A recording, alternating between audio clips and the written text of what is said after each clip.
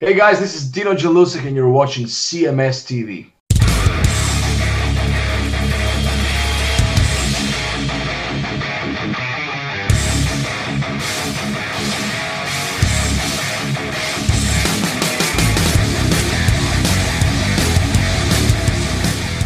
And we are back on Chris Aiken Presents. And look, Stoic Steve is gone and non-stoic Eric is here. What's going on, dude? Hey, man. Good to see you, bro. Sorry. Yeah. I had some shiz to deal with and had to call up our old pal Stoic Steve, who seems like he got a pretty big gig opportunity. That's what it sounds like, going out there and playing for Slipknot. That would be a gig. That's for sure. That's a big one. I don't know if I should be happy for him or concerned that I'm going to lose the best fill-in I ever had. Well, maybe he takes you with it. Would you wear a mask to play guitar for Slipknot? I've thought about that. It would have to be some kind of mask that doesn't make me sweat too bad under it. You know, like partial, some kind of maybe Phantom of the Opera, where at least half of it wasn't sweating in the rubber. Sure. I would always look at those guys playing at these summer festivals and those masks. Right. And, 150 degrees or whatever on stage, and then they're wearing a rubber suit. The band I had, Voodoo, back in the 90s here in San Diego, for photo shoots and stuff, we would put on similar masks. This was in probably 1993 and 4. So this is before Slipknot. But the functionality of doing that live just didn't work. The singer did it. Right. Andy Milner would have when we did the song Skeleton, he would put on the skeleton mask and do the song, and but the rest of us never did that. That was just too much to try to play a show with that. Would just make it so unfun to do. And I have to give them credit for it, that they actually were all these years able to put on the mask, go on these summer tours, and you'd be angry. You would play angry music having to wear a mask like that. Sure. You know? Yeah, but I mean, you can tell me much better than I can say, but I always thought too, the biggest thing is, like, near the end of the set, it's got to be hard to keep that energy up when you're, twice as hot as you would be normally. I mean, we've all seen shows where by the end of the show, the singer is, got the shirt off and, is taking everything possible off to cool down. These guys are still wearing full jumpsuits and masks. That's got to suck. I know Piercy likes to come out. He would prefer if everybody at least came out in jackets and leather jackets and stuff, and maybe stripped down to whatever. He's always been able to do that. I don't know if it's because he's thinner and has less body fat. Maybe could be why he can get away with that. But like for me, I mean, that's tough, man. There's been some shows this year where I couldn't go out with the jacket. There was just no way. I would die. And I mean, once I had the jacket on, it's like I have to play at least a certain amount of songs with it before we do a guitar change or something, because it takes a minute just to get it off. Once you start sweating and stuff, it's hard to take a leather jacket off. Well, and part of it too is like you said, you don't just play one song and take a break. Usually the show starts with 3 or 4 songs that are just right after another after the other. Like you just play 4 in a row before the singer gets out front and it's like, hey, how's everybody doing tonight? Hello, Houston, or whatever. Yeah. I'd say about, do you want to do like at least 2 or 3 songs pretty quick? Something that people don't consider is when there's an actual contract with a certain set time allotment. You would think that bands want to play more than they're supposed to or something. That's only younger bands. Okay. Most older bands, only want to play as many songs as they have to, the bare minimum, but then sometimes they might not reach that amount they agreed to play. For us, it's like 75 minutes. And if we start going bang, bang, bang, bang, bang, and Steven doesn't talk to the crowd a little bit in between, we could have a lot of time we left on the table, Right. I mean, that's why it's also good to have some backup songs. Just in case, or you get that long solo. Right. Drum solo. He's good. He's called out for, I know he's got some impromptu drum solos. That actually became kind of part of the show. But for singers, it is a thing. You know what I mean? You can't, typically rock singers, it's hard for a lot of them to do an hour and a half or more every show for days on end. You know what I mean? Sure. It's their throat, it's their instrument. And it's just something like some crappy monitors can throw that off. Sure. Or a bad sound. And the other thing that I don't think people ever give it any credit, I'm sure you do, when you're in the crowd, of course you want them to play longer, but it's because you're hearing those songs like this year one time, you know, and that's cool. I mean, it's great. I mean, the energy to a show is always great when you go and see a band, but for you, for Eric Ferentinos, for Stephen Pearcy, for Scott Coogan, etc., you guys are playing these songs for the 900th time. So you don't have that stage juice like, oh yes, here comes Round and Round, man. You don't have the same energy for it. Now, when you're in a band and the band has hit songs, it makes it a lot easier. When people know the songs and they're excited you're playing them, sure. I personally am really happy to play those songs for them when normally I would never want to hear that song again in the rest of my life. But if it makes them happy, I totally want to do it. Now, on the other side of that coin, sometimes there's songs that most of the people there aren't as familiar. If they were a casual fan, they might not know, and you can sense it when the reaction dims and they're not singing along anymore, and they're just kind of staring at you, not necessarily hating it or something, but just not being as familiar with it, and you could tell. And then you feel kind of dumb up there, and then it becomes more work to try to sell this song as being rockin'. Right? They're just not giving it to you back because they don't know what to do. They don't know what they're hearing. That's not everyone in the crowd, but a good portion.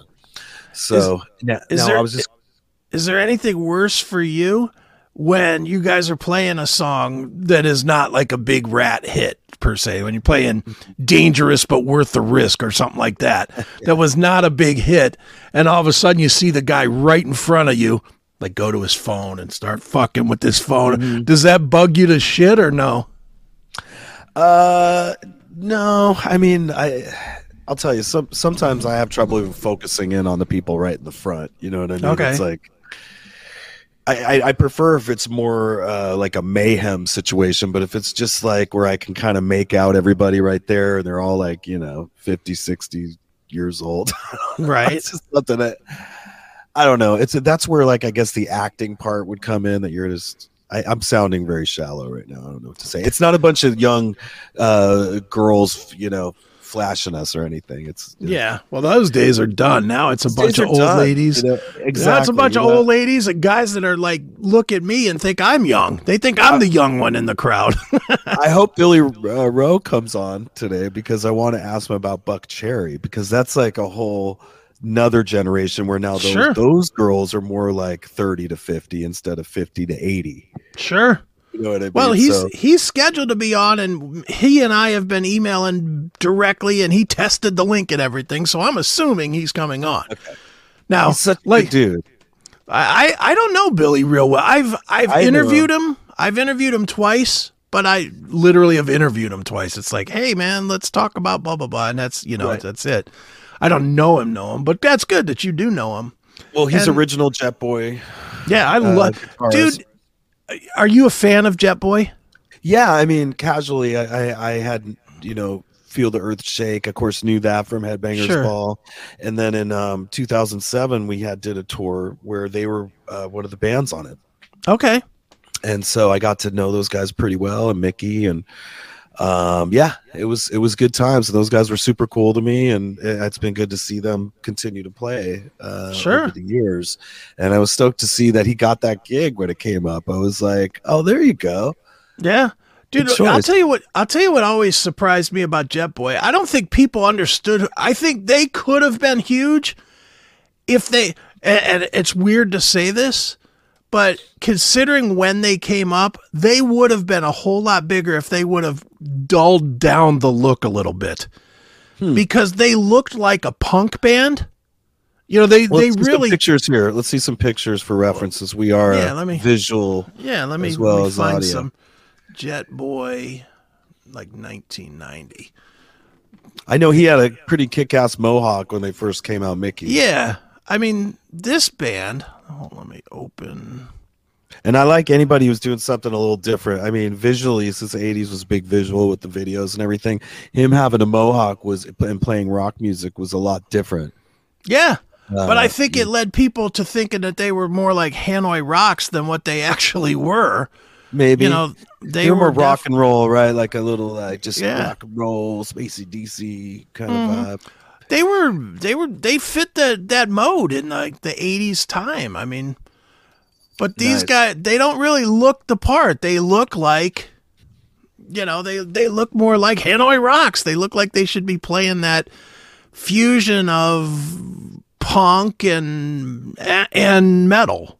Nice Gretsch Falcon there. Yeah. But but then when you listen to the albums, like I'm a big fan. Feel the Shake was a great album, and certainly Feel the Shake. Feel the earth shake. That was a good one, and Stomping Down on the Bricks was a good one from the Damnation. Stomping Down. I don't know how that one goes. You don't know that one at all. Stomping on your bricks. I love them.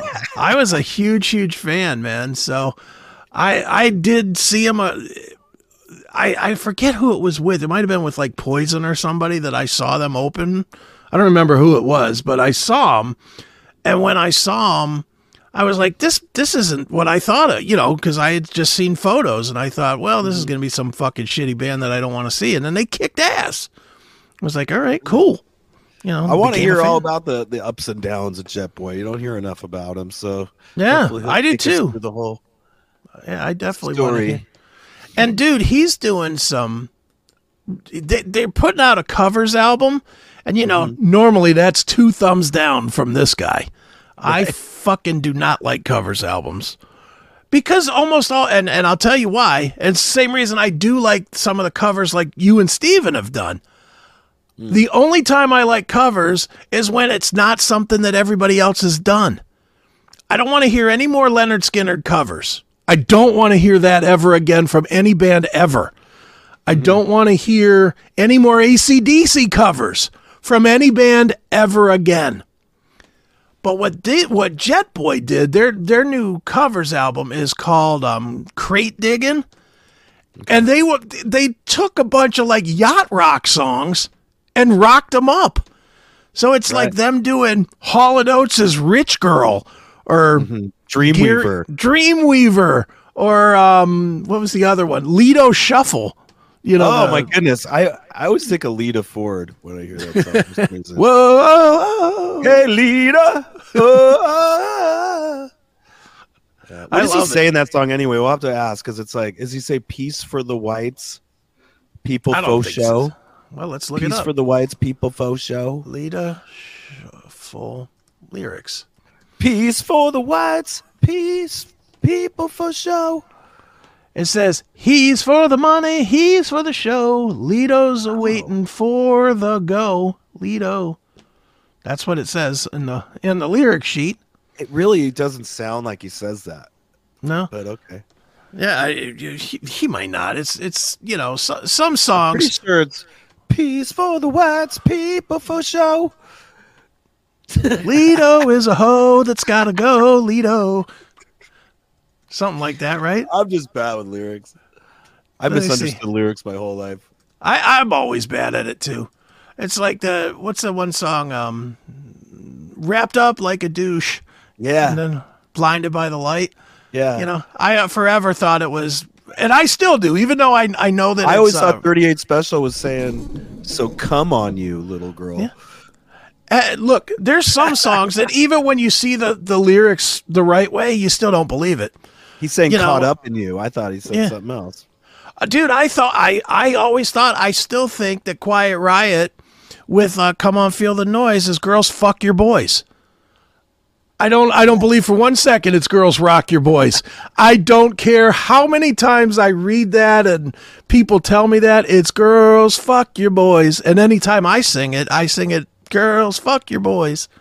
I keep forgetting the band that did that originally. Slade. Slade. Okay. So did you know Slade's version of these songs before Quiet Riot had them? No. Because I didn't. No, not at all. I didn't know that one. And what was the other one that was a Slade tune? You were at the whims of your mom's rock station choices, right, and stuff. Basically, pretty much. My mom was a rock chick though, so that was good. At least mine too. That was good. At least I wasn't at the whims of my dad's choices because my dad with his fucking Slim Whitman and we talked about that. We played some Slim Whitman on one of the shows. That was rough. Or my dad had like the Kenny Rogers, like you picked a fine time to leave here with 10,000 kids and a crap in the field. Whatever shit. Here, let's hear some of this Jet Boy Lido Shuffle. Although Gambler was pretty dope. Kenny Rogers was okay, but he was okay. This is what I always say about my dad's music. All of it was okay in little doses. Right. But man, if we took a family trip driving to like St. Louis or something and we had to deal with 12 hours of my dad's music, oh my God, I just wanted to kill myself. You gotta know when to hold up, know when to fold up. Or remember Coward of the County? Everyone considered him the coward of the county. Sometimes you gotta fight to be a man. Oof. Yeah, not a fan. All right, let's check out a little of this Lido Shuffle from Jet Boy. Check this out.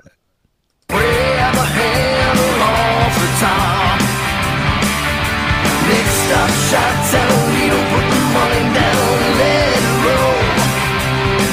He said one more job, oh get it, one last shot, oh get it. See if we can tell the words.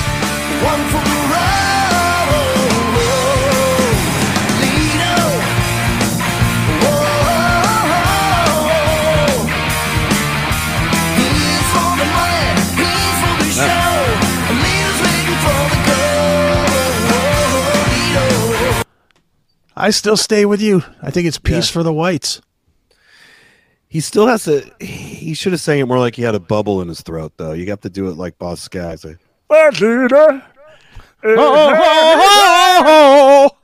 Peace for the whites, people for sure. Leader, hey, ho, leader. right? Yeah, let's try the Boss Skaggs one. Now you got me thinking about it. Hold on. Boss Skaggs. AGG's Lido Shuffle. Let's mix into there. I love yacht rock. I am such a yacht rock dork. Yeah. Let's get to the middle here.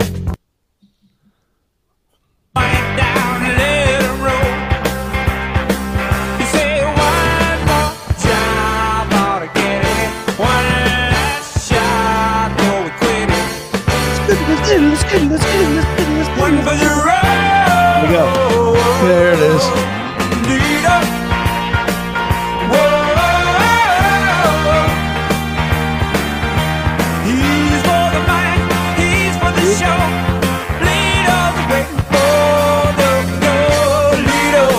Yeah, I'm with you.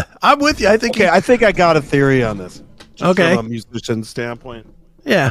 If you have a word that you have to sing that has a P in it, it's a problem because it makes the microphone, Pop. Yeah. Yeah. So when you're doing P's, you gotta, be careful with it. And so, yeah. So maybe that's what's going on. No, wait. Yeah. What does he say? What's the actual lyric? He says, Where is the lyric again? It was let me find it again. Where is it? oh, he's for the money, right? He's for the money. Oh, maybe, yeah.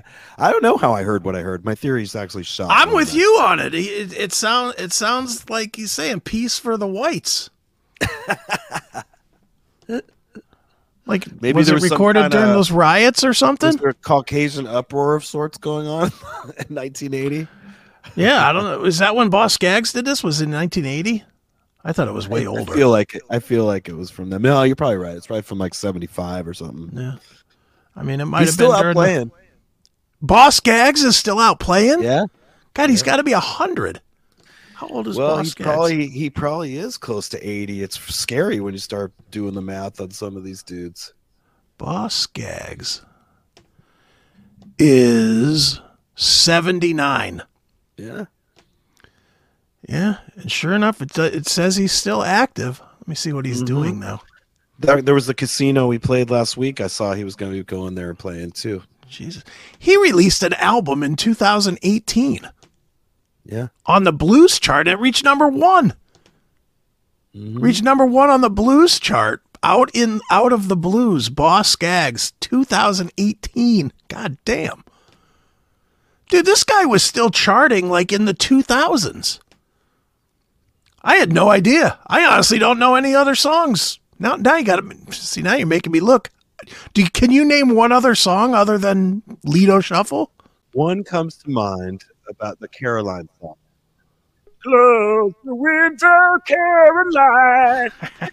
It'll be all right. No need to bother now. Nice. I don't know that one at all.